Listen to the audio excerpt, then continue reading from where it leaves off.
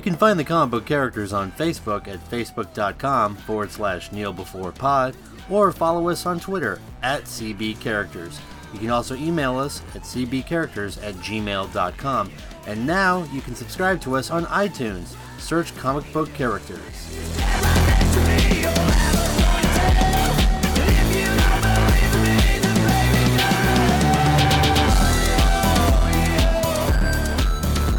Hey everyone out there in the CBC universe, it is your friendly neighborhood podcaster, Alfred, and as always, I've got my co-host, Chris, the creator, Caceres. Sir, how are you doing today?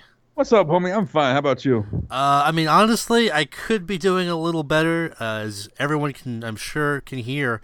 I sound like a mess, I feel like a mess, but I look damn good. Well, okay, or maybe not. Well, I'd slow my roll. You gotta fake it till you make it, man. There we go. So apologies for the coughing and the sniffling and the times 10 factor nasal voice that I've got going on. It's worse than usual. We're real nerdy this week. Yeah, we're going to the Comic-Con, guys. It's gonna be real fun. But other than that, I'm doing okay. I'm coming down off of a crazy med high where I took. Yeah, man. Way too many different meds. I took Dayquil, NyQuil, Percocet, Benadryl, Percocet, Quaaludes. So there's some black tar heroin in there. Got some Mucinex. It's just everything. I threw the kitchen sink. That's a San Antonio Speedball. Let me tell you that my body did not appreciate that though. It was what are you doing? And it just kind of shut down on me. But I'm getting there. I'm not the only one in poor health, unfortunately. And honestly, this is way more, it doesn't matter if I'm sick or whatever. Our lead story for the week, we're gonna burn through some kind of quick hits, and this is gonna be the Logan episode, okay? We saw Logan, gave it a little bit of time before we wanted to record so that people could see it. Let it marinate. We know all you nerds love to see it on the sneak peek and the opening weekend. But just in case, for those with kids or whatever, and you got to wait a few days before you can see it, we take you into consideration. Give it a little bit of time to breathe. Now we're going to talk about Logan. That's going to be the majority of this podcast. But to lead off, again, I'm not the only one who's in poor health at the moment. And this guy right here, way more important. He needs to get healthy. I can stay sick. It's fine. I'll take that trade-off. Every day of the week. I'm, of course, talking about, unfortunately, Stan Lee. So Stan Lee had to cancel his appearance at the New York Big Apple Con due to health.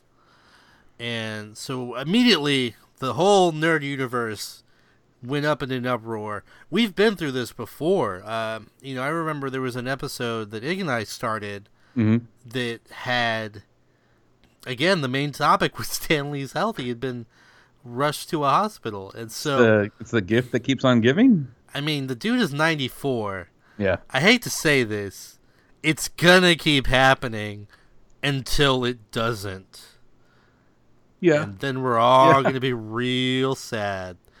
94 though. I mean, he's had a run, huge run, epic run, legendary run. I mean, this guy's done it all, man. He was in the war. He founded one of the biggest pillars of pop culture. Yeah. I mean, not to pen an obituary, but just he's to be a creative force like this. It's you hate to use the word unparalleled, but it's very unique. Not only that, he's managed to endear himself in new eras, right? So now, we're in 2017. It's not so much about the comic books. It is, but it isn't. People aren't reading them as much. But it's all about the movies. And he's been in almost every single movie. He's been in all the Marvel films. Right. The Marvel proper films, the MCU films. And people love that cameo. That's always one of the biggest news bits to come out of any film is, what is Stan Lee doing? What is his cameo? Mm-hmm. And it just shows you how his legacy is transitioning beyond even what he envisioned when he was helping create these characters in the 60s. I mean, that was 60 years ago, almost 70 years ago. It's nuts. I mean, Stanley Lieber, man, just crushing it. Mm-hmm. So Thanks, Jack Kirby. Yeah, Ig would definitely want that to be mentioned. Thanks, Jack Kirby. Thanks, Steve Ditko. Thanks, Jack Kirby. But Stan, of course, we wish him the best. I hope he gets on the mend. The funny thing is, if you look at the internet, one of the you always have that guy. You always have that guy who's like, man, I paid $300 for my tickets, my VIP tickets to the New York at Big Apple Con, and now Stan isn't gonna be there.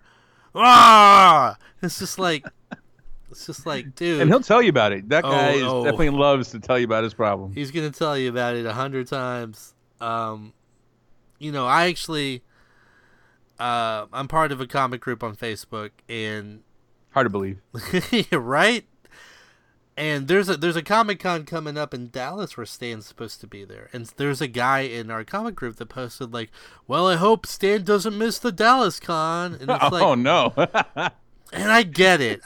This guy's like your hero. You want to see him. You want to be able to meet him or like gotta get him to sign this. Sign the books, of course. But like, I mean, it's the dude's health, man. He's got to, he's got to get healthy. That's the most important thing. Yeah. People need to keep this stuff in perspective. I hope he good health soon, Stan, please. From us here at Comic Book Characters. Let's move on to something. I mean, do you have any final thoughts on that? I just don't think he's trying hard enough, man. I think he probably took a look at his schedule and was like, man, fuck that. I'm sick. Just call it in, guys. Just calling in? Yeah. He's playing us, dude. So I think I've told you that I mentioned this before on the podcast, but Ig has this theory that Stan Lee is sustaining himself on like the bone nutrients of dead Jack Kirby's bones. Like, grind it up. He like snorts them to stay vigorous. And so maybe he's running out because it's been a while. Yeah, man. I mean, there's a shelf life on that too. You gotta right. It'll stay good forever. Right. Even mystical herbal treatments have a shelf life. Let's move on to something completely. Maybe you need some medicine because that's more physical now. Probably. Oh no! It's not a more mystical trait. Oh no! Damn What's up, Benedict Wong? I see you. And it's also Benedict Cumberbatch and Benedict Wong. We're both. How are you gonna find two? How are you gonna find a pair of dicks to be in the same movie? Man, fucking Wong's my favorite Avenger right now. Oh man, it's too much. Okay, everyone can stand up to Thanos. Dude, I'm pretty. No, he did not say that. You were making that up. He did not. I'm gonna go watch Doctor Strange again. It's not in the deleted scenes. It's oh man, fuck. It's not there. I know it's not there. I'm gonna double check. Headcanon, man. Whatever. Headcanon. That's great. Let's go to something. I like this goofy ass transition that we have because we're gonna go to something insanely ridiculous and superfluous. Speaking of mystical, I guess. So we got Entertainment Weekly this week came out, and on the cover it's a Thor feature. It's really interesting when they use like the typography or whatever, like the typography. What do you call that? The typesetting? I don't know. Yeah, the typesetting, the font setting, the color pattern. It's real like Napoleon Dynamite style. It reminded me of like fruit stripe gum. Right. Or like something out of like Freaks and Geeks. It's just like you could taste the red. It definitely doesn't have like a superhero movie feel at all. No. Which is great, which is fantastic. Like this movie looks like it's going to take a bunch of different risks, which is fine. But one of the biggest risks that nobody was prepared for, apparently, is that Thor got a haircut.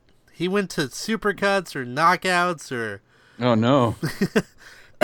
or like great clips. Would Midgard scissors even cut Asgardian hair?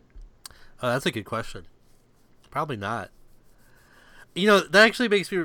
So, like, in the 70s when Superman was just being balls to the wall ridiculous, at one point, I think Is this the era back when he was able to like shoot little Supermen? Yeah, he could shoot little Superman out of himself, or like he could. I think he could like think stuff, and it would show up on televisions like brainwaves. Yeah, just all sorts of fucking crazy shit. So, at one point, he had like a special razor, like a Kryptonian blade or something, that would cut his beard, and it broke, and then he tried to use like a regular knife or like razor, and they kept breaking on his face. And I don't remember how that ended, but god damn it, why did they make that into a story? That's ridiculous. DC, don't do that. Don't make that into the movie either, please. I mean, you could get a nice Gillette tie-in. It's the best a Superman can get. Get out of here. Anyway, so if you think we're making too big a deal about Thor's hair, let me tell you that this cover of Entertainment Weekly, let me see if I can grab it. It's right here. Let me... Okay, I have it in my hand. It literally says Thor, new planet, new villains, new weapons, new hair. That's on the cover. It's on the cover. And he's looking like he just came out of a Vidal Sassoon salon. And the funny thing is, like, this shouldn't matter, right? This should not matter. But because nerds are gonna nerd, it matters. And people it's like Metallica. When they cut their hair in the Unplugged. Yeah. Right. They like somehow they sold out, right? Like, yeah. Thor apparently has sold out. And I'm not even joking. On Twitter, as I was like looking through people's reactions, hashtag not my Thor. Sad. Hashtag not my Thor was the thing. Fake Thor. Very sad. We have to cut down the Bifrost. We have to stop the Bifrost at all costs. Small hands. These Asgardians are not sending us the best. God damn it. Oh, man. So, let me ask you, Chris. What do you think about this hair thing? Like, Hairgate, Thorgate.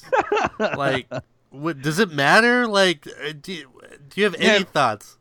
What should matter more is that Mjolnir wasn't in the cover, right? Isn't he holding swords? He's holding Mjolnir is more of a swords. character than Thor's hair, man. Given that even in the comic, he's wearing a helmet most of the time, and in most other iterations, isn't he?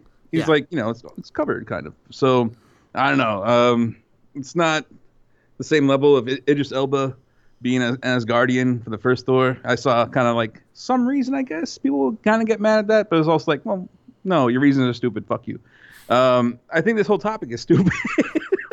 but it is kind of what's amazing to me is the attention that everybody's paying to it, like the mainstream kind of it's on the cover culture. It's on the cover of Entertainment Weekly. Like, yeah, I mean, and not for nothing, that was a huge part of that dude's looks. So it does bear the weight. It shows like the appearance of the character is just as important as the character. So I could see you got to hear both sides, I guess. I could definitely see why this be important to somebody, but to me, it's kind of like the third movies are so difficult to get off the ground. The trilogy aspect of this all, this kind of had me kind of trepidatious for this one. But yeah, I'd like to see a trailer. I'd like to see more substance than just a haircut, but I'm all right with it. Yeah, I mean, at the end of the day, I think, the hair is not going to make or break this movie. No, it shouldn't.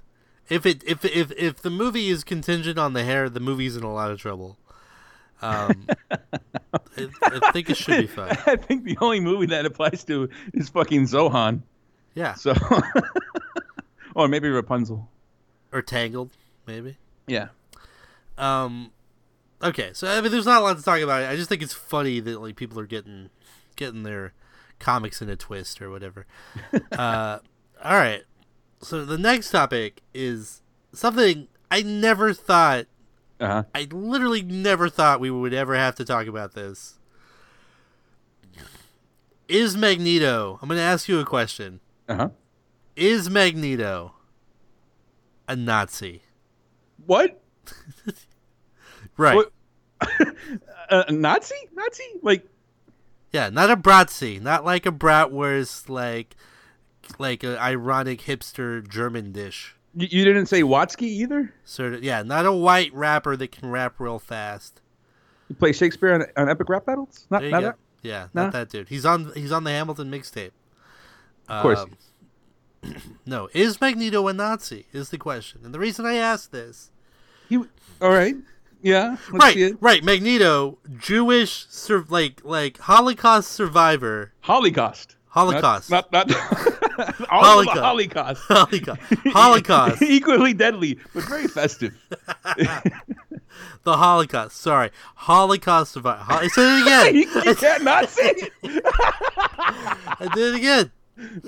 Oh man, these meds, dude. I can't even right now. Holocaust. Oh, close. All right. Split the middle there. We're all right. Yeah. The Holocaust survivor. The Holocaust survivor. Magneto. Who has a tattoo. Yeah. Like in the movies, I think in the comics too. He has a tattoo. Like the number. Motherfucker who was hunting down Nazis in Argentina. Yeah. And stabbing him in first class. Yeah. And like knocking them out as a child with his magnetic powers with their guns. Is depicted as being a member of the, quote, Secret Empire, which is Marvel's next big event series in the comic books side of things. It's where Captain America is actually a Hydra agent. Hail Hydra. Let's not even touch that right now. We'll see till when this thing gets off the ground a little bit, and we can maybe touch on that subject later. Uh-huh. But so there are these variant covers, which is a common thing that Marvel and DC do. Anytime there's a big event, they do all these variant covers that promote the event series that's going on. But there's one featuring Magneto as a member of the Secret Empire, which is Hydra, which has had very close ties to the Nazi Party in the past, including the Red Skull. Mm-hmm.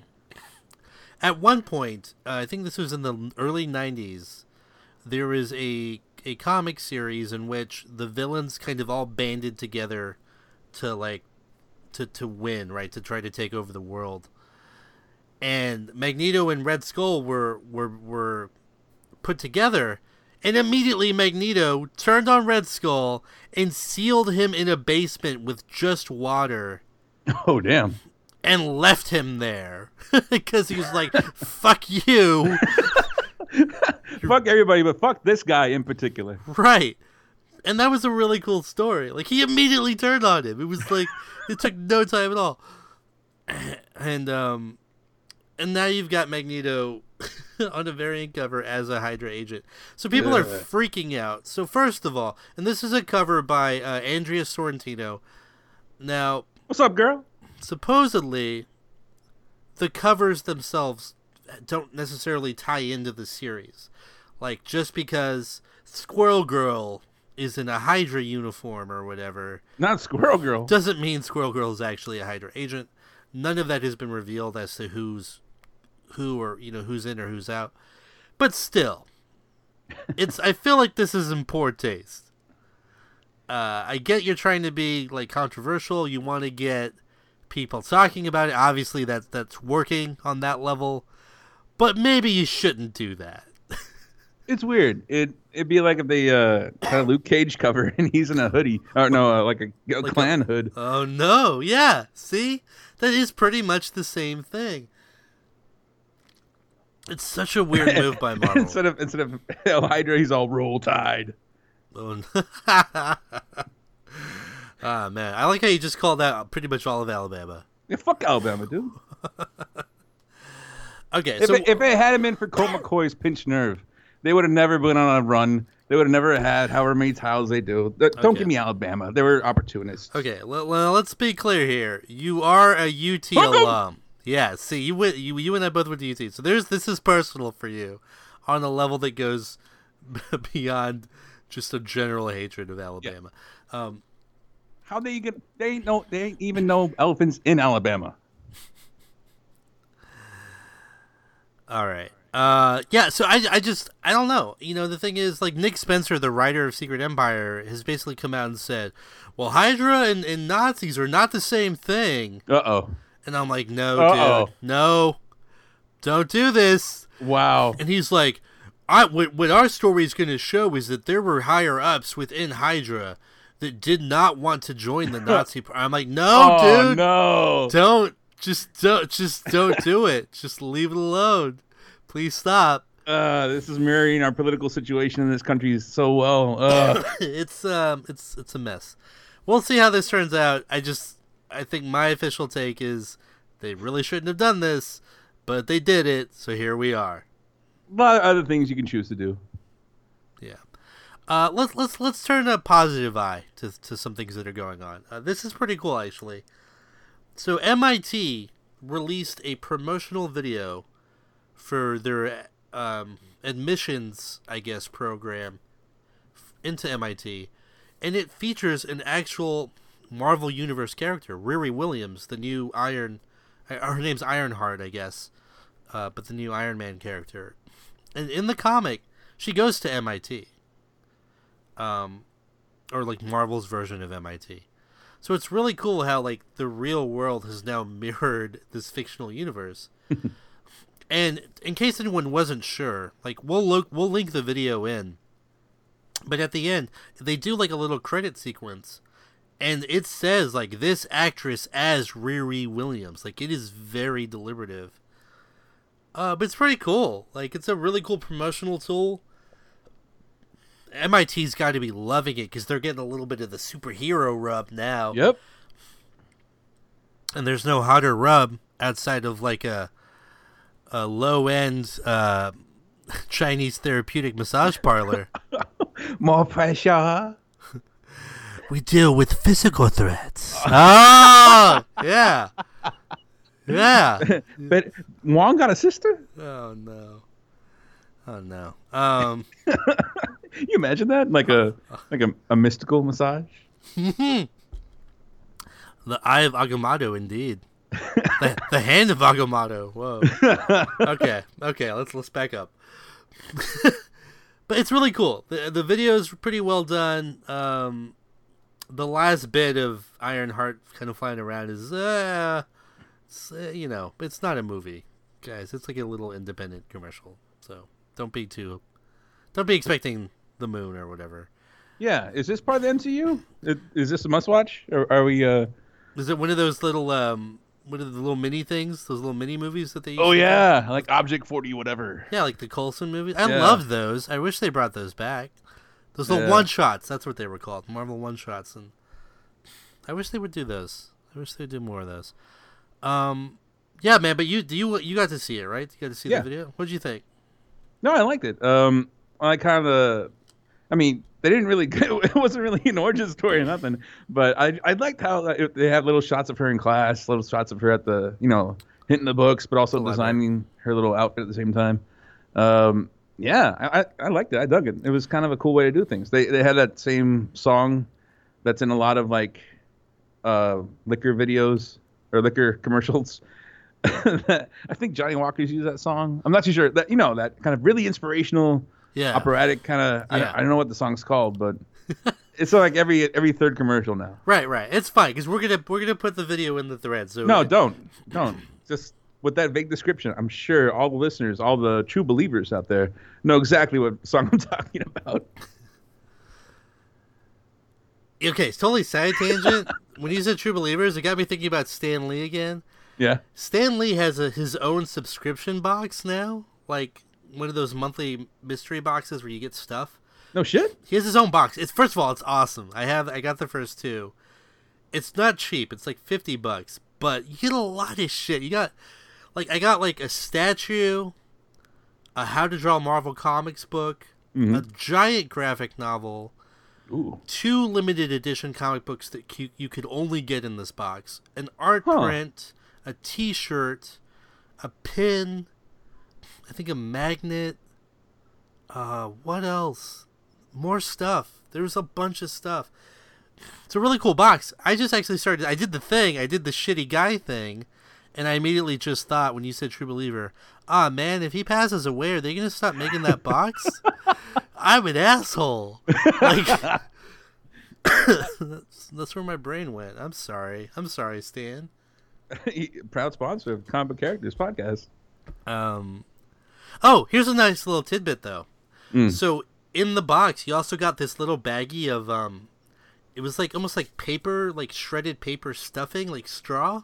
Mm-hmm. And it said Excelsior on it, and I was like, "What is this?" Ooh, they actually send you some weed. Man, now that would be something. That would be quite the box, Mr. Lee. No, but there's actually like a whole pamphlet that comes with it, and Stan explains in the pamphlet that Excelsior, if you look it up, actually refers to shipping straw that was used to package bottles or material. Oh, like, whoa! That's what that means. But like a lesser known secondary definition, Excelsior means like to uphold in high regard or to uplift in a positive way. Look at that. And he like goes at lengths explaining all of this, and I was like, that's really fucking cool. Like, who would have known? It's a new real life Easter egg, man. Yeah, it's really cool. So that was a total side tangent, but just like that's really neat. Again, Stan, please get better. Please. Not for any selfish reasons, I promise. For you. Try harder. Or try harder. I'm still skeptical. You know who else is skeptical? Who's that? All the people that have apparently already watched Iron Fist. What? They're hella skeptical. Am I not paying enough on Netflix? Is there another service? Aw, dude, why did you say that? Because now this is what's going to happen. You put that thought out into the world, out into the universe. Right. And now, somehow, it's going to get picked up. And the execs at Netflix are going to be like, wait a minute, that's a great idea. We can charge a premium and release stuff earlier to the people that pay the extra $5.95 a month. You're welcome. God damn it, dude. Hey, I create, man. That's what I do. Put it out there. Oh, that's going to be a thing. I just know that's going to be a thing now. You have Netflix, but you have Netflix fuck your ass. Do you, yeah. God damn it. Whoever does the commercials, man, he fucks up a lot. Wow. So, okay, so the review copies or whatever, however they do it, like I don't even know how they do this, but like the like media have gotten a hold of Iron Fist, and the reviews at best are mixed. Wow. And all right. And that's kind of being generous. A lot of people are coming back saying, this is not a binge-worthy show. What? It's weak sauce. It's just not that engaging. It's kind of boring. There's not a lot to it. People are not having a good time with this. And I'm wondering, like, holy crap, is this the first misstep for Marvel proper? Now, it's not a film, right? It's not like a Marvel movie. But it is MCU, right? But technically it's MCU. So I'm wondering, like, this might be their first misstep. Now, you and I have not seen it. We have no idea. We're not big enough yet, I guess, to get those Sorry, guys. We're working on it. But so we'll give our review once the show comes out. I think it comes out this next week on Friday. But yeah, man, let's just play hypothetical here. Let's play hypothetical Henry. That's what I'm gonna call it. Ooh. Hypothetical Henry. Yeah, it could happen. If Iron Fist is not good, okay. If it's, and I'm not saying it has to be terrible, just like, bleh. What is it? What is it? Yeah, if it is Mantis getting hit by a glowing hot boulder of a rock, what does that mean for either the Netflix universe or MCU proper moving forward? Does it matter? Can they just kind of speed bump over it? What do you think? Yeah, I'm pretty sure they'll just treat it as a pothole, man. It's too big of a thing to actually draw that much attention away from what Marvel has going on, like in concerted effort. Right. So, yeah. And Do you know off the top of your head the numbers for like Jessica Jones and Luke Cage? Is the viewership kind of following Marvel Netflix? They're strong. I don't think they're Daredevil strong.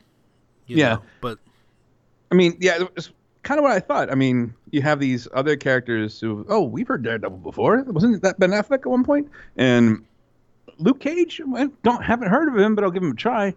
It might be kind of wearing thin at some point in the roster. There's a lot of characters out there. I mean, even that Squirrel Girl's getting talked about as much as she is. It's kind of funny. I mean, who next? Bob from Hydra?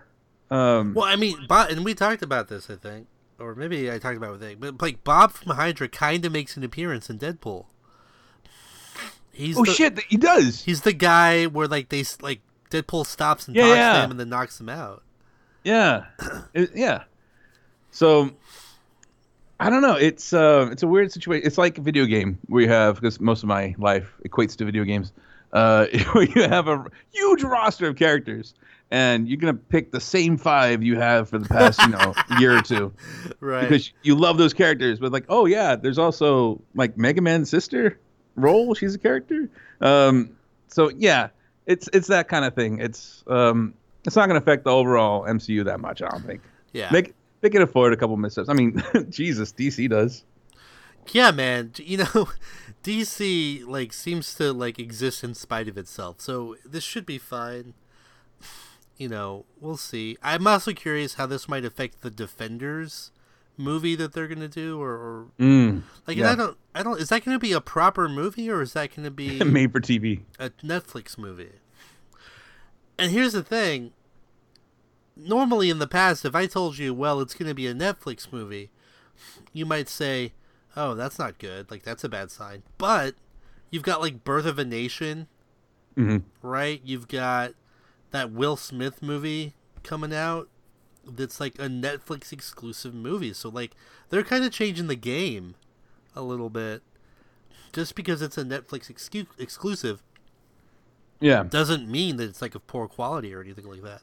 No, and if it does stumble, it might be on like we've had too many character kind of intros, we've had too many origin stories, like we don't care to see another, or maybe the character falls a bit flat. That's writing problems. That's the easiest thing to fix. Just get a different crew in there if that's the problem. Yeah. You know what I would like to see them do? I mean, this is somewhere down the line. But I would like to see them do kind of almost like an anthology series where, you have an episode with Squirrel Girl, but you don't give like her origin story. It's just like a day in the life of Squirrel Girl and like some random adventure that she's on. Yeah. And like then, an Animatrix type of thing. Right, like an Animatrix type thing. And like maybe if she appears enough times, you kind of go back into her backstory at some point, but it's not required from the beginning. Or you bring in a Machine Man or a Man Thing. Slide. Yeah, like just whoever. And you just tell these different stories, and they don't necessarily need to all connect. They can just be their own thing. Yeah. I would really love to see that for some of these, like, kind of second and third tier characters. Because I feel like you can't just keep doing the same thing over and over. You can't keep telling the origin story. Like, we're on Marvel movie, 14 now? Coming up? Mm-hmm. Now, granted, some of these are sequels, and so you're not always getting an origin story. But pretty much anytime a new character is introduced, even if it's a secondary character or a villain in these movies, you're getting an origin story for those characters. Mm-hmm. So, it would be nice to see a change of pace. That's all I'm saying. Agreed. So, yeah, anyway, we'll give our reaction on Iron Fist.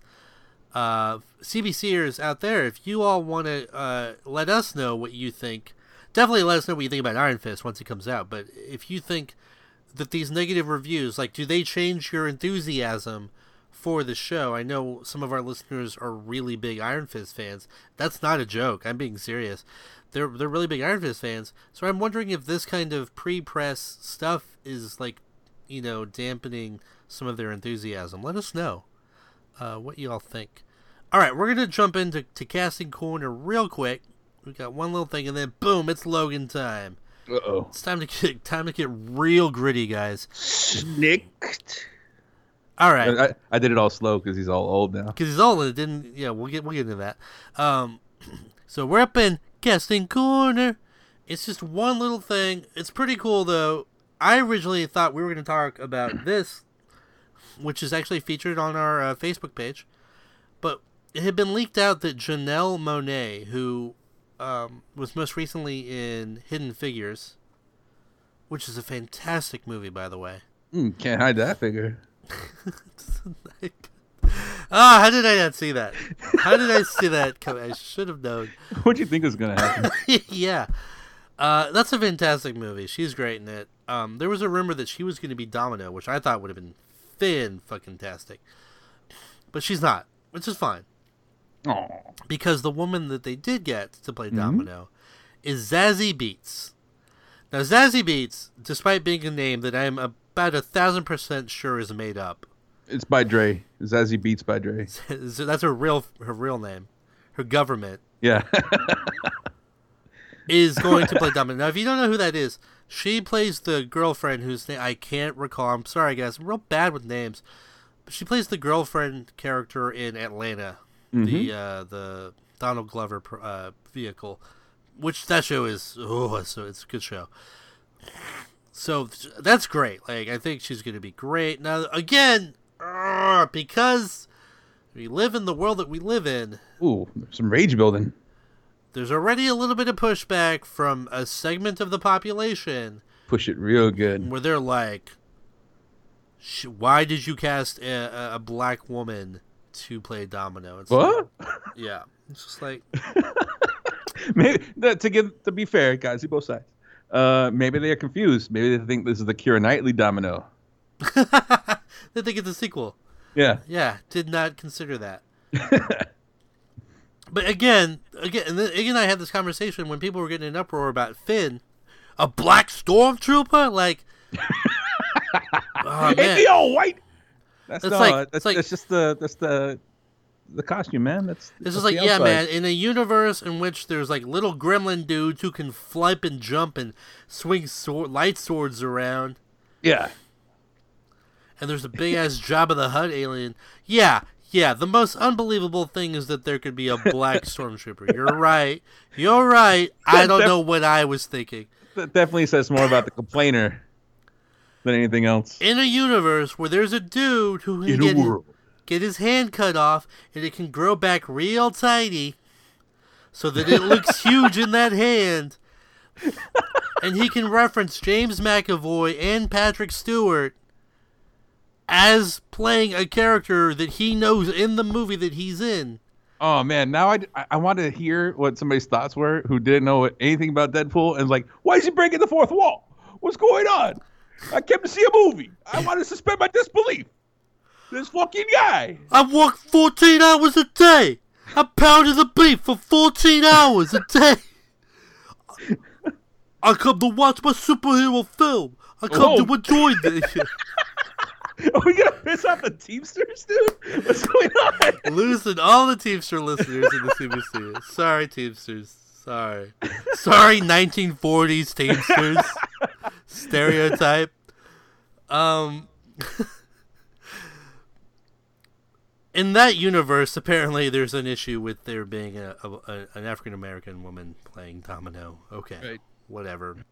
I'm not even going to... I brought it up, but I'm not even going to respond to it.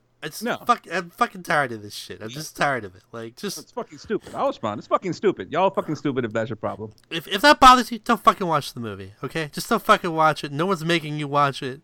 You're gonna miss out on a damn good time. Just don't watch it then. Just go watch a DC movie. Enjoy that. Go watch Batman vs Superman the extended cut. Like waste 3.5 hours. Plenty of white people there. Hey man, but ironically, Perry White is played by a black dude. So just be warned, racist people. You're not even safe in the DCEU, where you're gonna be bored to death. Whatever. Wow, this has been your hot take minute. comic book characters. And the casting corner, where I'm normally real chill, and I'm excited because I got got pie. worked up, dude. I got pie. I got some hot tea. It's a comfortable corner. It is. It's real cozy. Things about to happen. Not this time. All right, so that's all we got for casting corner. I'm really excited to see Miss Beats by Dre in the movie. We'll see how that goes. I'm sure it's gonna be great. All right. That's it. That's all for the quick hits. They weren't quite as quick as I, thought they were going to be, but it's fine. We're into the Big Daddy now. The main course. Strong. The big enchilada. And that's Logan. So Logan came out a couple of weeks ago. Right? Like a week ago, like 9 days ago. Yeah. It's Hugh Jackman. Hugh Jackman's. Whoa. Yeah, what? Hugh Jackman's last portrayal of Wolverine, by his own admission, and Patrick Stewart also saying this is my last performance as Professor X. I will stop doing Wolverine as well. Wait, is it Ian McKellen? Like, Ian McKellen asked Patrick Stewart saying a snarky thing. Yeah, right. That's exactly what happened. I'm real happy about all of that. We're going to talk about Logan. Also, we gave you time to watch it. So, spoilers. We're not going to try to not spoil this for you. You had your chance. Spoiler zone. If you still haven't seen it and don't want anything spoiled for you, just stop the podcast. Go back, go watch it. Come back to the podcast. It'll pick up right where you stopped, and you'll be fine. Okay. So, real quick. The movie takes place in 2029. In Trump's America. It's very clearly seems like this is still Trump's America at this point. It's about a down on his luck James Hewlett. How do you say his last name? Hewlett? Hewlett. Down on his luck. He's a limo driver. He's trying to make shit happen. He's trying to get some money together.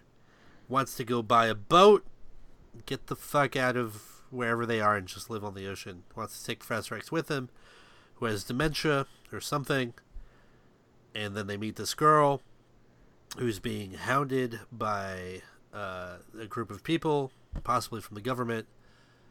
And adventures ensue. Girl is trying to meet up with other kids for various reasons. The government is tracking them and trying to hunt them down. Logan is caught in the middle of all this. He's not happy about it. That's pretty much like a basic overview of what happens in the movie, right? Yeah. I'm just trying to lay down some basic groundwork so people know kind of where we're going as we move along. Now, right off the bat, now this is directed by James Mangold, and he directed The Wolverine. So him and Hugh Jackman have a familiarity with one another, and you can tell, like, They hit the ground running with this film. Mm-hmm. It's very different from all of the other X-Men movies. It's very different from pretty much every superhero film. A lot of people are comparing this to The Dark Knight, and I can kind of see that, but I still feel like it's a world away from even that.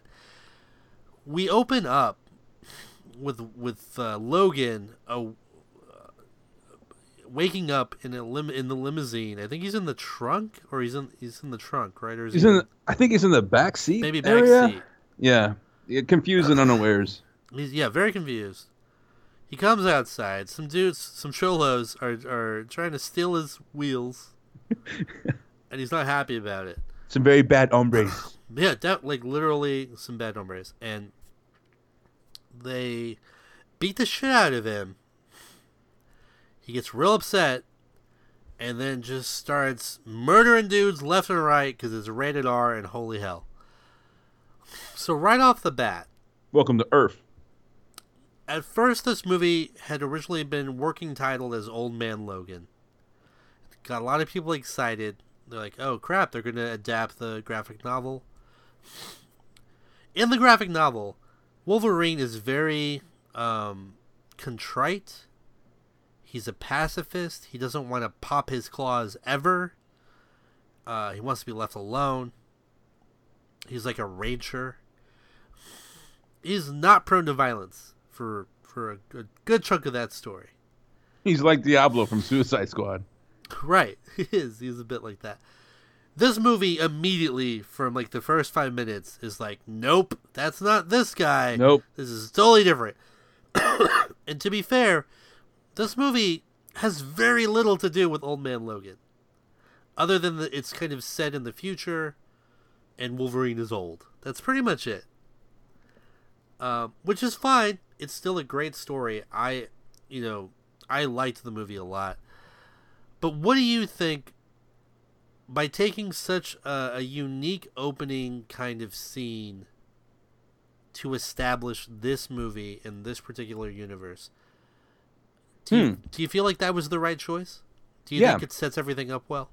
Yeah, I really think it did. God, the first 10 minutes is really, really crucial for any movie. I mean, because you get the tone of the story that you're going to tell, you get the world kind of the story that you're going to tell, and that's kind of like a contract with the audience. You have that established, you have the rules kind of moving forward, so nothing really is supposed to surprise you that much when the story unfolds.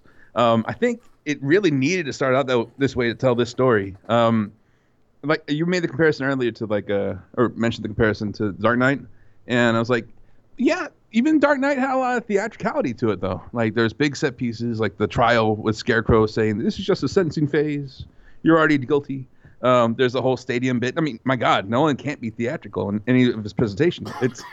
But this one, it's completely real. It's like, I'm not talking about like shaky cams and all that, but the way the world is presented. It's real stripped down. The way the world's presented is like, I've had Tuesday mornings like this. Just waking up in a bad mood and Mexicans all up in your face, kind of. Now, granted, we're in San Antonio. It's a little bit more likely. That's every day. A little more likely to have. So, something that I thought was real interesting, like as fantastical as like in the way that he kills these guys, it shows you in like the few scenes after that when he goes to Mexico and meets up with Caliban and Professor X. Like, he's a really weary dude. Like, his life sucks. Like, and it made me think, like, I want to see this story. We do get to kind of see it here, but I want a totally, like, a whole nother movie. There's no Quinjets. There's no leathers. There's nothing glamorous about anything in this movie. Except for maybe, like, the Vegas scene for just a little bit. But, like, I want to see that story. I want to see a superhero, somebody who was looked up to and was held up in parades and was living the life, and all of that is gone, and all of that has been taken away, and now that character is just weary and dealing with the day-to-day bullshit. Like, I want to see that movie, a whole movie of just that. Yeah. So, I don't know when and where they can do that. Like, I feel like Green Lantern could be that character. You know what I mean? Like, or like Hawkeye. Again, back to Hawkeye. You want to do something cool with Hawkeye. Do that with Hawkeye. Make it like... I mean, I guess you couldn't because he's so entrenched into the MCU. Like who could it be? Like... I'm trying to think of somebody. Or like even a villain. Like, make it like the Scorpion. Like, make it somebody who used to fight Spider-Man and was, like, almost on the verge of, like, global domination or whatever. Mm-hmm. But now he's just, like, a regular guy and has to work a 9 to 5. Like, I just think that would be really cool. Anyway, getting off track. Not a lot of good things happen in this movie. Yeah. It was really weird. Like we were having a conversation last week, but it's not that enjoyable. I mean, it's entertaining, it's enjoyable, but it's like there's not many. It is different. It's very different than any Marvel movie. It's not a fun movie. It's a great movie. Yeah. Spoiler alert. We feel like it's a great movie. It is. It's well written. It's well directed. It's well acted. It's not a fun movie. It is like the Requiem for a Dream of superhero films. Mm-hmm. Like, yeah, it's really good. You should see it. It's not something you can watch over and over. It's not Guardians of the Galaxy. It's not Avengers. It's not this super fun time that you can have. And the beginning definitely cements that. It's like, yeah, this is Wolverine, this is Logan, but it's not a superhero movie anymore. So we very quickly meet Professor X, and man, let me tell you that I was blown away by Patrick Stewart's acting in this film. Oh yeah. I highly doubt he's gonna get a Best Supporting Actor nomination, but but damn it, man, he deserves it. He's really good in this movie at portraying somebody who like is losing his mind, like completely loses his mind, comes back to reality, and then the transition back and forth. Like he's so good. Like I just, as much as I loved, I think if I'm pronouncing her name correctly, it's Daphne or Daphne. Daphne. Daphne. As much as I loved her portrayal of Laura as X-23, and she's fantastic as well. Mm-hmm.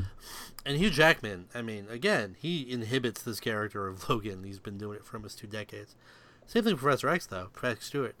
I came away from this movie just really, really loving what Patrick Stewart did. How did his portrayal make you feel? It was remarkable. We don't know exactly what he has, like if he has like Alzheimer's or some sort of late onset dementia or ALS. Something. He's has something that cognitively affects the brain. And if any of you listeners have ever had a family member unfortunately succumb to one of these diseases, you know how devastating that is. And he kind of lays it bare. It's really well done. Pretty true to life. There's a scene kind of in the middle where Logan gives him pills, and he's like, "Oh fuck, he's been spitting them out again." And so he gives him pills, and he's like, "I want to see it." And Patrick Stewart sticks his tongue out and kind of is like, "Yeah, I swallowed it, fucker. What do you want?" That happens. That's very common. Yeah. It was pretty raw.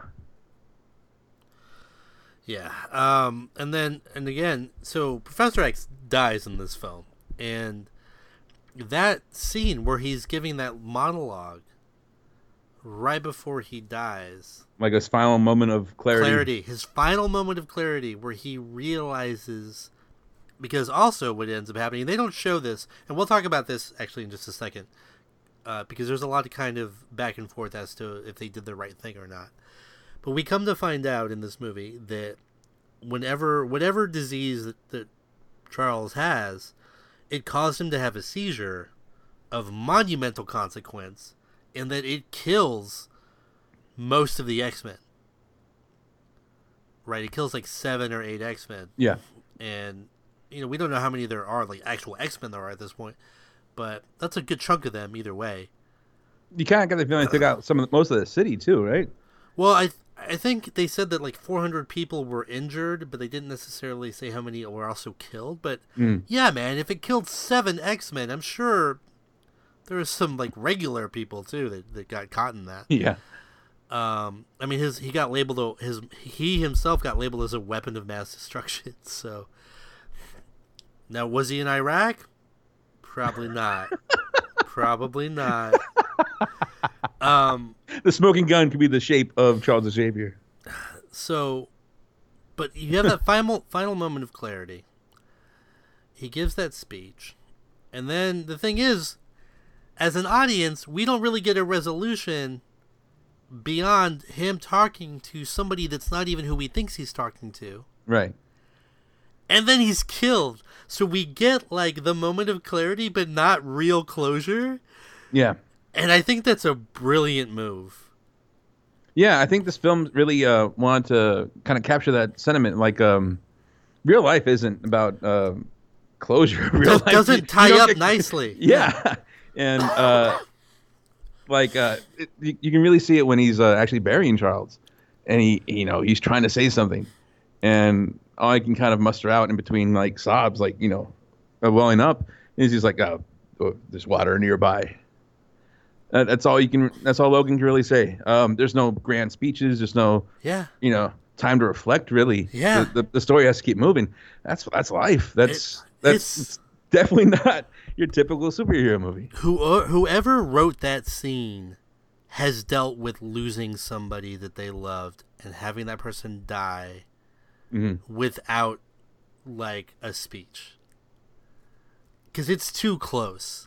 Yeah. not to dive too deep here. I have been in that situation. And yeah, you don't always get that kind of closure. You don't get the speech. You don't get the like, I loved our when we would go on picnics, kind of thing. That reminiscent talk. You don't always get that. Sometimes you do, but a lot of times you don't. One of my favorite parts, and it's real quick in that scene, when Logan's carrying Charles out to the truck, he says it real quickly, but he says it like a few times. He goes, "It wasn't me. It wasn't me." Mm-hmm. Because X-24, who is essentially a clone of Wolverine, played by Hugh Jackman, so straight up looks like Hugh Jackman, is the one that starts stabbing the shit out of Professor X. Mm. But like for Logan, it was important that if Charles was still alive, that he know that it wasn't, that he didn't do it. And I just thought that was really brilliant. That in that moment of crisis and panic, because he's trying to keep Charles alive, he's trying to get him to safety. He's still trying to tell him, like, that wasn't me. Like, please don't die thinking that I killed you. Yeah. Yeah, and I thought it was real kind of poignant in the moment just because, well, it kind of was. Without you around, without your particular mutation around, there's no Weapon X program. There's no X-24 eventually. So, it definitely wasn't you directly. But, man, Charles has definitely had his world impacted. The world's been impacted by Logan's existence in it. Right. And this whole movie is almost like paying for your sins in a way for him. Mm-hmm. And the thing is, granted, I thought this movie was great. The script is really smart in a lot of places, for the most part. But it gets a little... This is my one kind of qualm. I have two kind of qualms with this film. One is that they make it real obvious that Charles is supposed to be the father figure to Logan. In that, at one point, they come across this other family, and... I think I've seen that dad before. Oh, yeah. We're going to touch on that. We're definitely going to touch on that. But they come across this other family, and then, like, as a lie to cover, Laura is Logan's daughter, and Charles is his dad. That's Chuck, my dad. It's Chuck, my dad. It's just like, okay. Like, I think we get it, guys. We get it. Charles is the father figure. Like, you didn't need to do this, but okay. I guess if people were, like, not paying attention. Like, I just thought it was a little too obvious. But yeah, let's talk about that family real quick. Yeah, the family they meet. The family they meet, whose literal father figure is just let it shine through. Let your soul glow. Soul glow. It's Eric LaSalle, man. Eric LaSalle making a triumphant return. If you don't know who we're talking about, well, fuck you. Okay. He's from Coming to America, man. Laura. Her name is Laura. He tried to take Laura from Akeem. Wasn't going to happen, man. Daryl. He's Daryl in Coming to America. Okay. With the Jerry curl, with the leaving imprints on the couch. Yes. God, I love that scene. No dialogue. Just perfect comedy. Oh, the movie's so good. Anyway, Eric LaSalle makes triumphant return to film in this movie. Does great. His family gets just wrecked. Yeah. Shop is wrecked. Distract, if to coin a new term.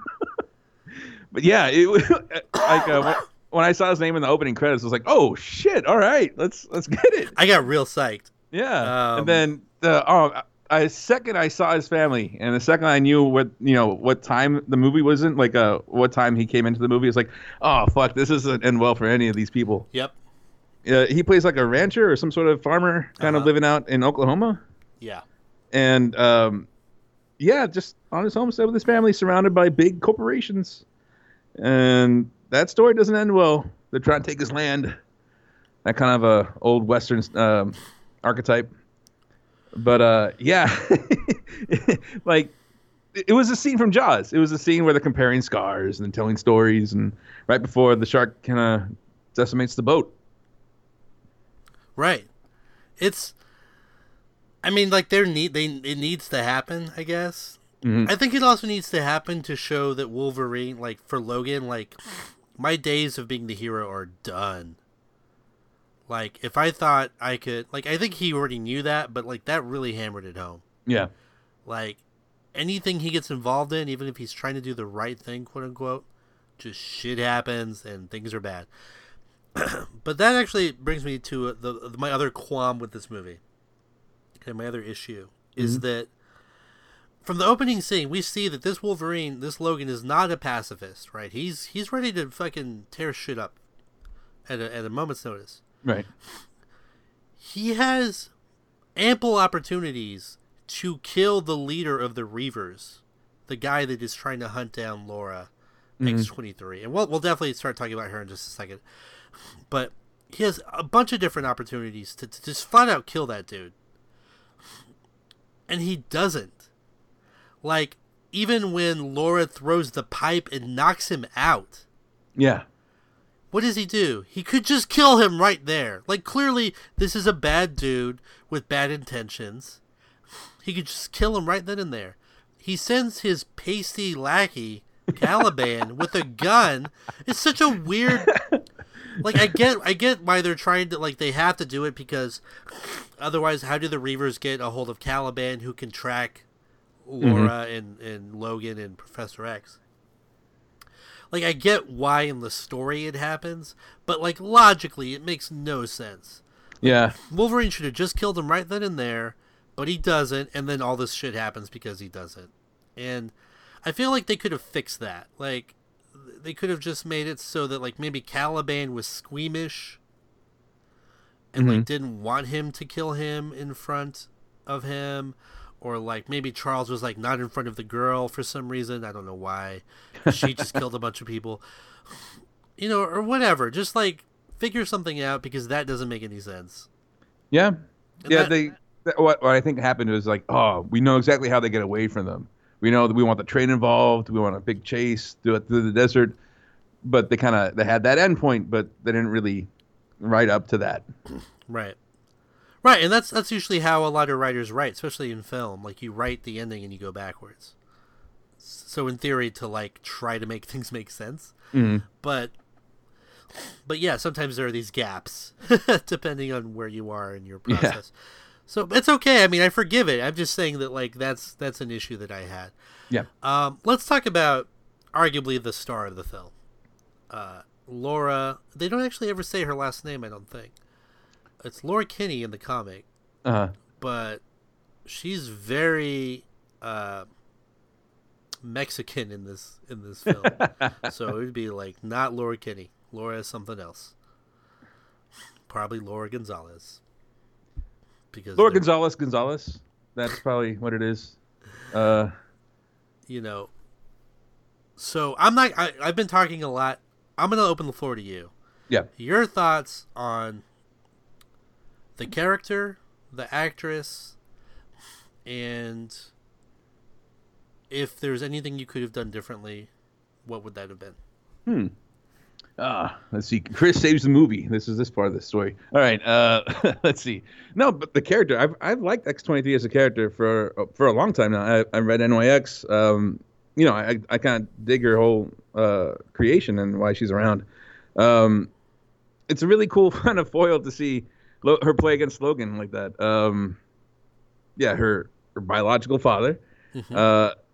And my God, the little girl, didn't she get like an introducing credit in the opening credits? Yeah, yep. So this is her first thing. That's setting the bar really high.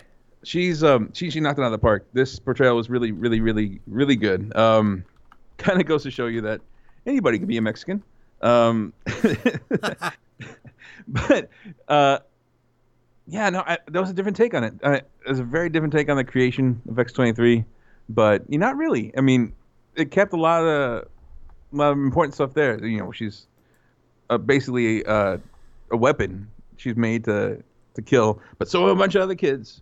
So it that whole impetus, that whole reason why they had to get these kids to North Dakota or across the border at least, that felt real X-Men. If you're struggling to look for something to latch onto in this movie that felt X-Men, it was this story. It was kind of the escape from persecution again. Right. But yeah, no. The second she kind of takes, whenever she's on the screen before she starts speaking, because she doesn't really talk that much in the movie in the first half at least. She definitely controls the scene. You're really interested in what she's doing. She's kind of enigmatic. But when she starts speaking to Logan in particular, it's in Spanish. It's in Spanish, and it's very quick, and it's very angry. And, and that definitely was very true to form. That felt very authentic. Yeah, no, I completely dug it. I totally bought it. It worked for me in spades. When she's like blurting at him, like she's real angry at the. She says something to the effect of like, "Well, why should I talk if you're always putting me down? You're being real mean. You're being like an asshole. All you do is like, insult me." Yeah, like it's really great. Yeah. If you could have done anything differently with her specifically, do you think there's anything that's missing? And I'm not saying that there is. I'm just in your mind. Not really. I think her story is pretty much rounded out. Her story is pretty much completed. There's not really anything I would change about the presentation of her or anything like that. Yeah. It's like I said, it's kind of like we kind of seen this story a little bit. Maybe that's the only thing I'd change. It feels like the same kind of flight from persecution that we got in Wolverine Origins, right? A little bit, and probably X2 also. X2, so. Yeah, the corporation angle kind of maybe could have played that up a little bit just by, having a scene or two that doesn't rely on Laura, but, the government actually doesn't like this either. And it's all this corporation's doing, and the government's lost control of the corporations, or they're so in bed with them that they're really at the corporation's mercy. Somewhat, something like that. But so it feels a little different. It's not the government coming down on them. It's, interests that are driven by money. This kind of rogue interest, right? Yeah. It actually made me think a lot of Stranger Things, right? Yeah. Because you have 11 and you have this like corporation or this group like trying to hunt her down. It's like Stranger Things 11 story amped to like 11. Sorry, guys. More egos. She could have used more ego. But like she had the same with the Pringles. Yeah. Yeah. I mean, yeah, see? Like so there's a lot of parallel there. One thing you did just touch on that I thought was interesting, and I actually feel like there's already so much going on in this movie. I know they probably couldn't fit more of this in, but something I would have liked to have seen, or something that you could actually do in another movie that's like this, that's like taking place like such a long time after the original franchise was set, is this idea that like it is sort of the same story. It is still persecution. I kind of like that as a device, though, because it shows that, like, despite all the efforts of the X-Men and everything, look where Logan is. Like, he's fucking hating life. Shit sucks for him. And the world sucks. Like, the world is probably still worse off than when we started. So, was all of that for nothing? Like, little kids are still getting experimented on. And, like, it's just... It's a very bleak view, but I like that story. Like the idea that like after all of these heroics, because they do make mention of the Statue of Liberty, right? So at least the first, because the X-Men timeline is a bunch of bullshit. Okay, the movies. Here's my advice to everybody out there. I'm sure you've already seen this movie. That's great. If you want to go back and try to watch these movies and have it make sense, just don't even bother. Watch the first X-Men movie, the very first one. And then watch Logan. Those are the only two that you need to for Logan to make sense. Those are the Alpha only and Omega. two that you need to watch. Yeah, because they make reference to the Statue of Liberty. So in some sense, that story sort of happened in some capacity. I think the way this works out, because I did think about this way too much, and even in Days of Future Past.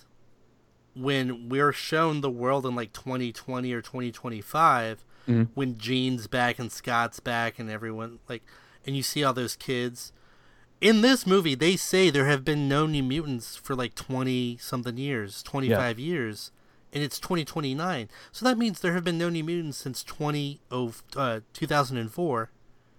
So then none of that shit could have happened. The Days of Future Past future isn't this future. Okay. I see what you're saying now, yeah. But the shit that happened in 2000 with the Statue of Liberty did happen to some extent. Mm. So that's all you need. You need the first X-Men movie and then Logan. If you just want to watch those two to make a story out of that. I'm not saying don't watch the other movies. They have merit. Most of them do. But yeah, that timeline is just... just that timeline is a bunch of bullshit. Don't even try to figure it out.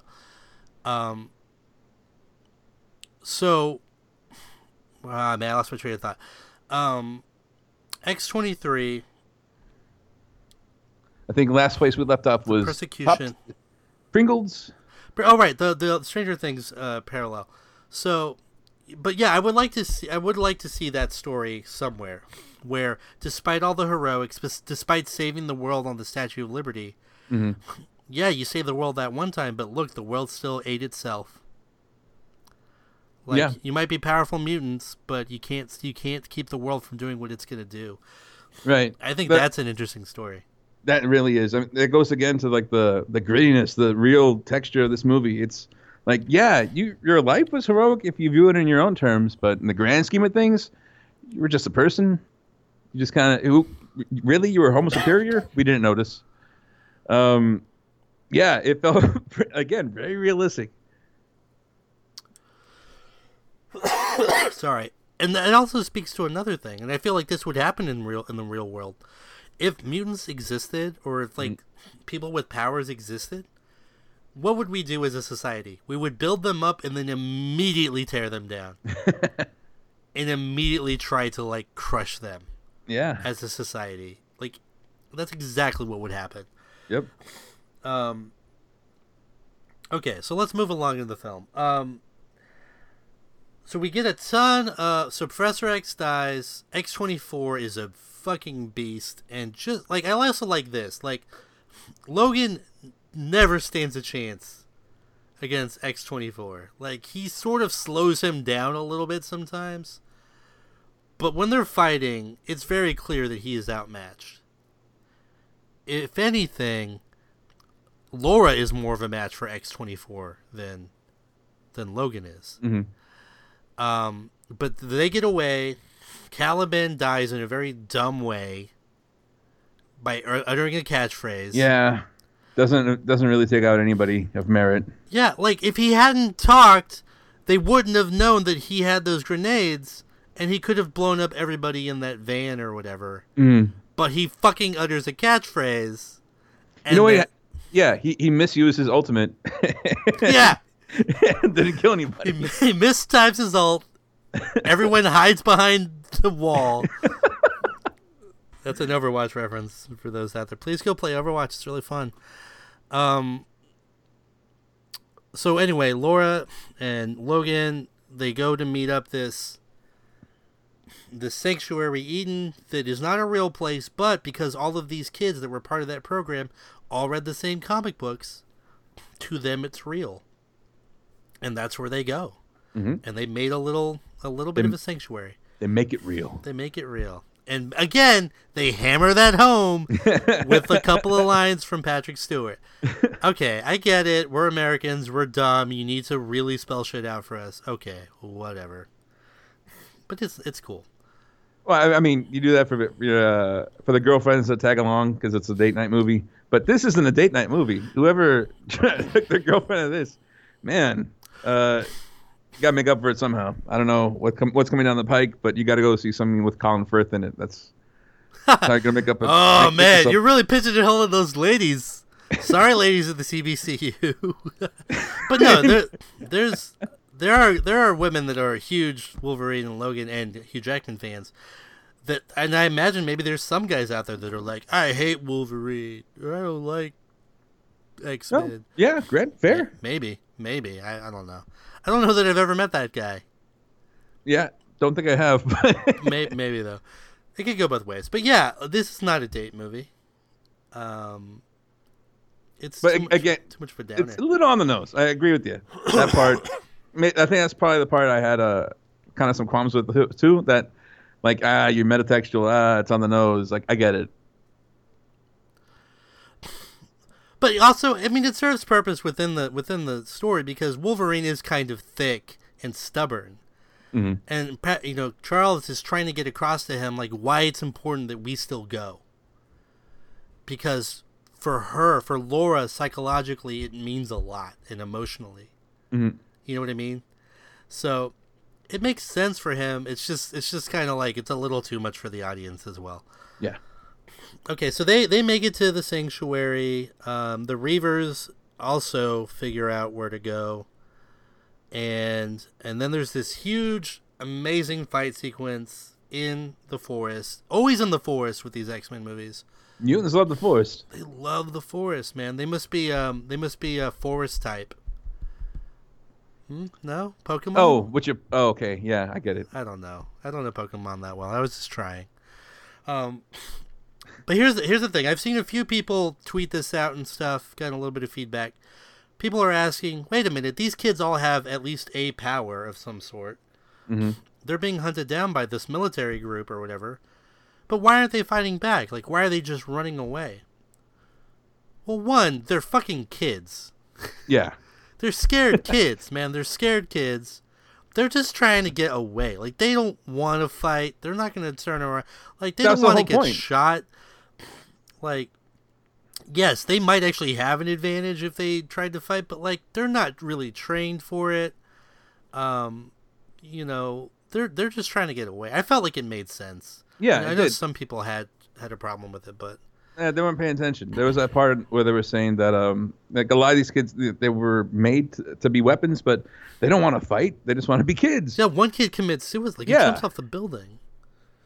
So we get this really cool fight sequence, though. Logan like uses steroids. It's amazing. Uses mutant growth hormone.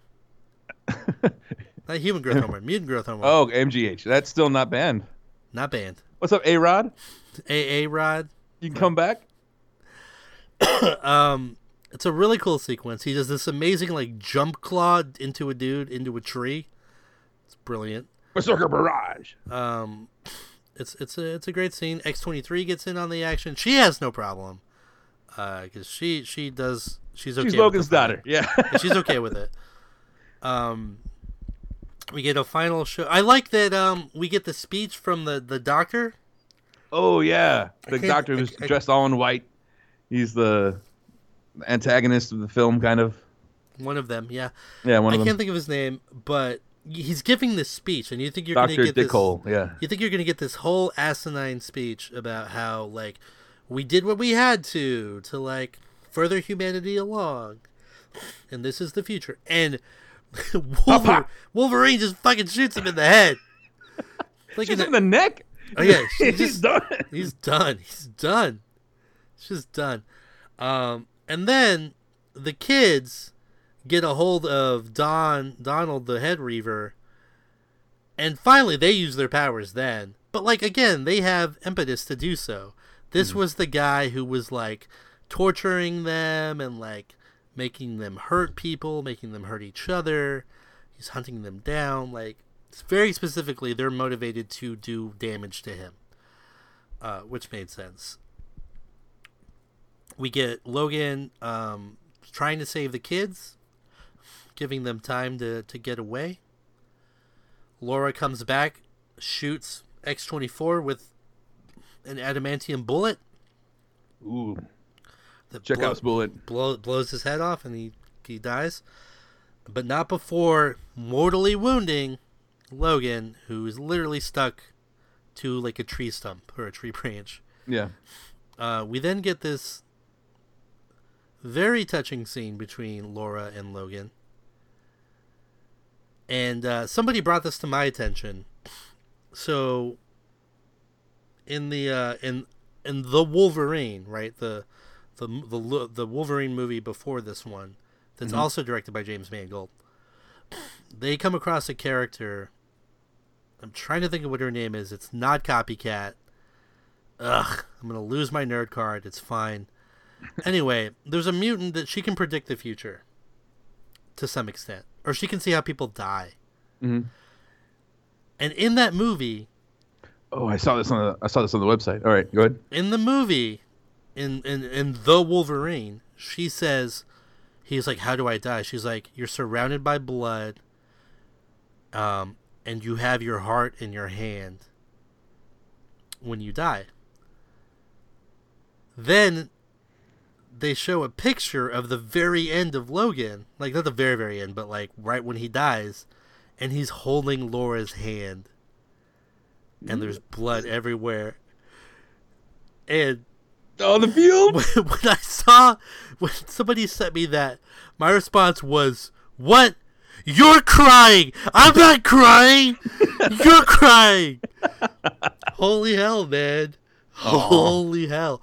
That's very nice. And that had to have been purposeful. Yeah.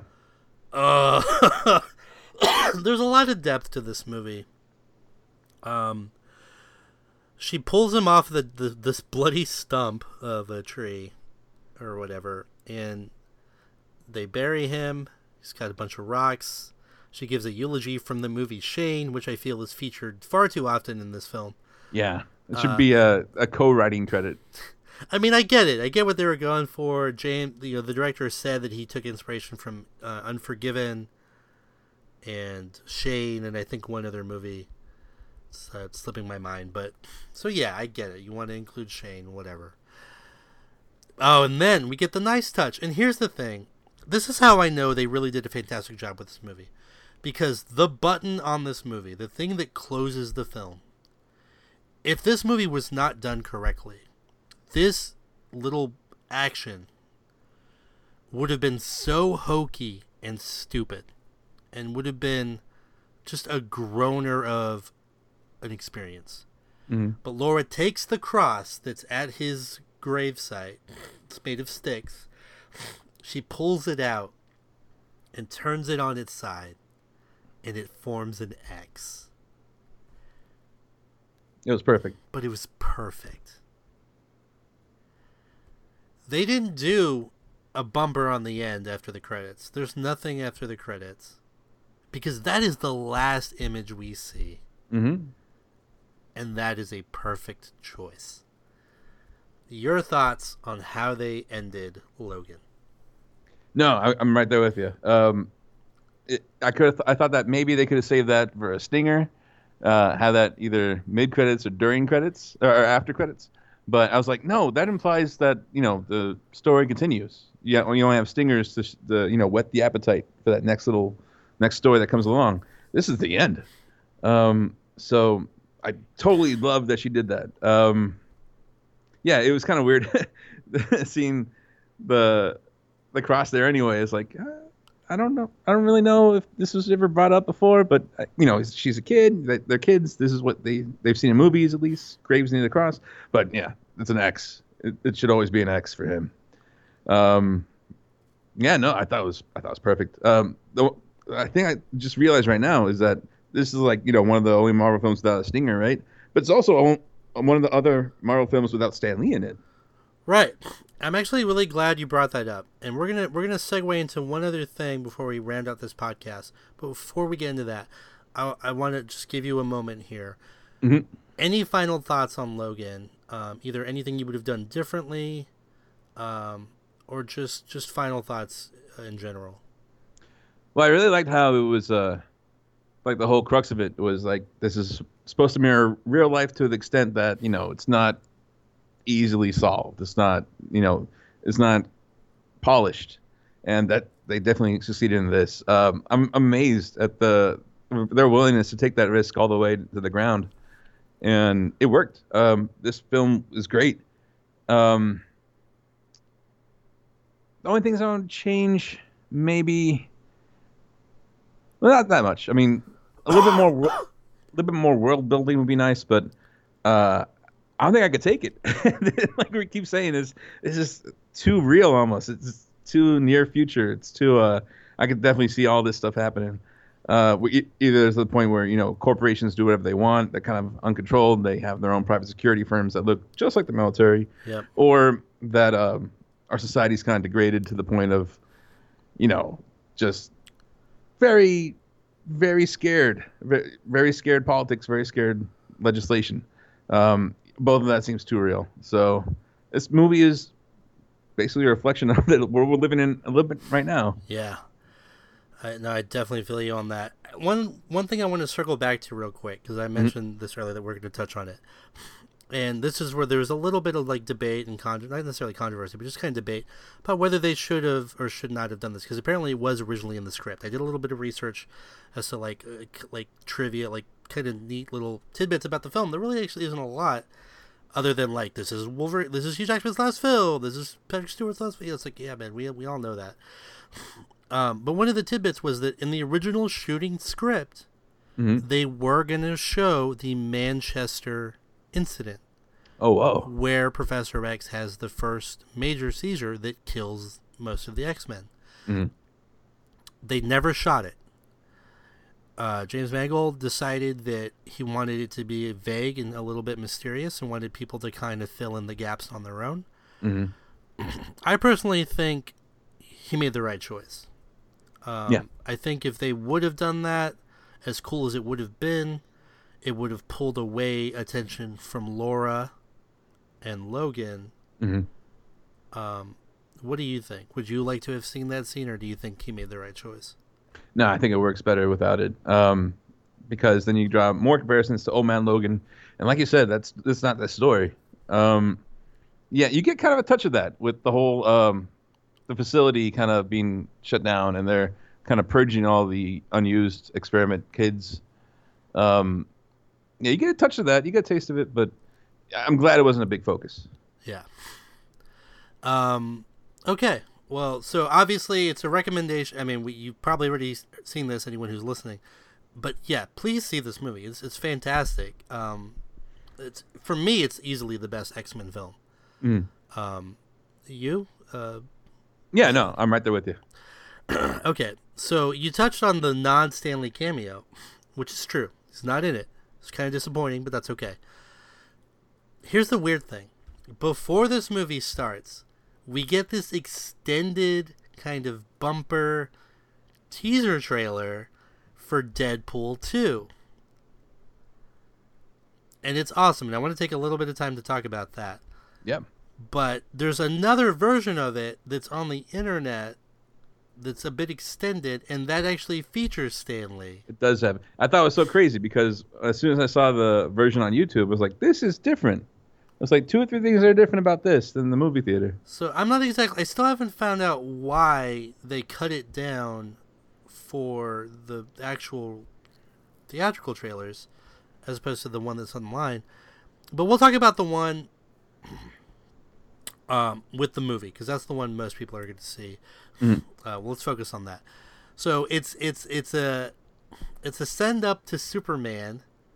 Yeah. There's a mugging going on. Wade's walking around listening to some music.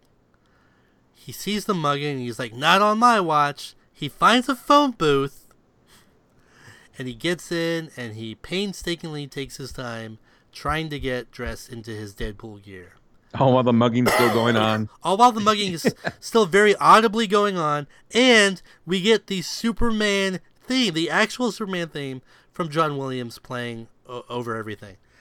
It's amazing. I don't know how they got that, but wow.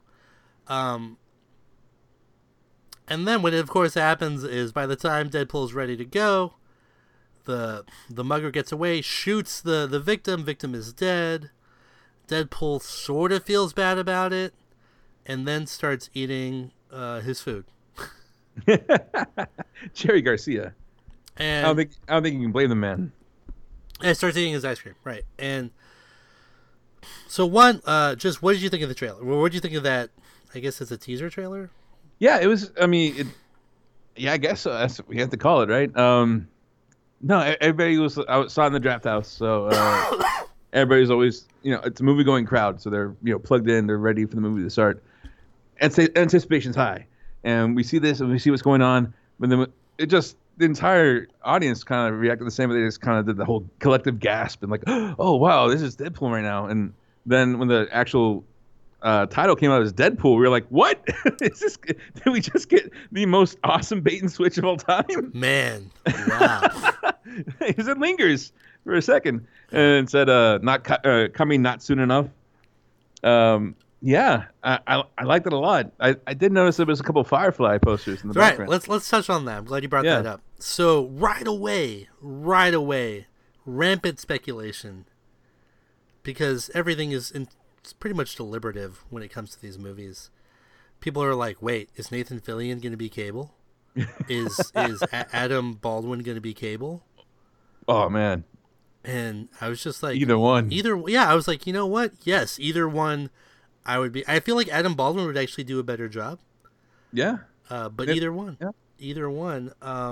Now, I feel at first I just took it as a big fuck you to Fox because, you know, it's Deadpool and you can do the whole meta comedy stuff. So that's what I took it as. Like, yeah, this is a Fox property. But look, Firefly, you guys cancel this. Big fucking mistake. Right, and they almost didn't make Deadpool. So yeah, it could be as simple as that. It definitely could be. I think that's a great treat. So I think they were really smart to do this because there is nothing at the end of the credits, right? There's nothing more to be had. So they gave the fans this little extra bit that we weren't expecting. And it's really well done and it's super funny. It just further proves that they have the tone of this character down pat. Like, I know that the director's not going to be the same, but this makes me feel like, no, it should be fine. Like, they seem to still have that magic for this character. All right, man. I think that draws us to a close for this episode. Were there any final thoughts that I'm missing out on that you had for this? Nah, I think we pretty much got to it. Yeah. No. We're there. Yeah. Go see Logan. Maybe just once because it's just a real beatdown, but it's real fun. I mean, it's not real fun. It's real good. It's really good. Also, we real quick, the director has come out and said that they will, at least on the Blu-ray, be including a black and white version of the film. Oh wow. And by the way, this guy, the director, James Mangold, he directed 3:10 to Yuma. So if you're wondering why this has such a westerny feel to it and why it feels really at home in that environment, that's why. He 3:10 to Yuma is pretty good. But yeah, black and white version. Super psyched about that. They might even release it theatrically. I don't know. But definitely on the Blu-ray they confirmed that. So pretty dope. All right, well, everyone, go see Logan. Until next time, the Fortress of Potitude is closed. Stay black. Oh, stay soul glow. Stay super, everyone. Let your soul glow.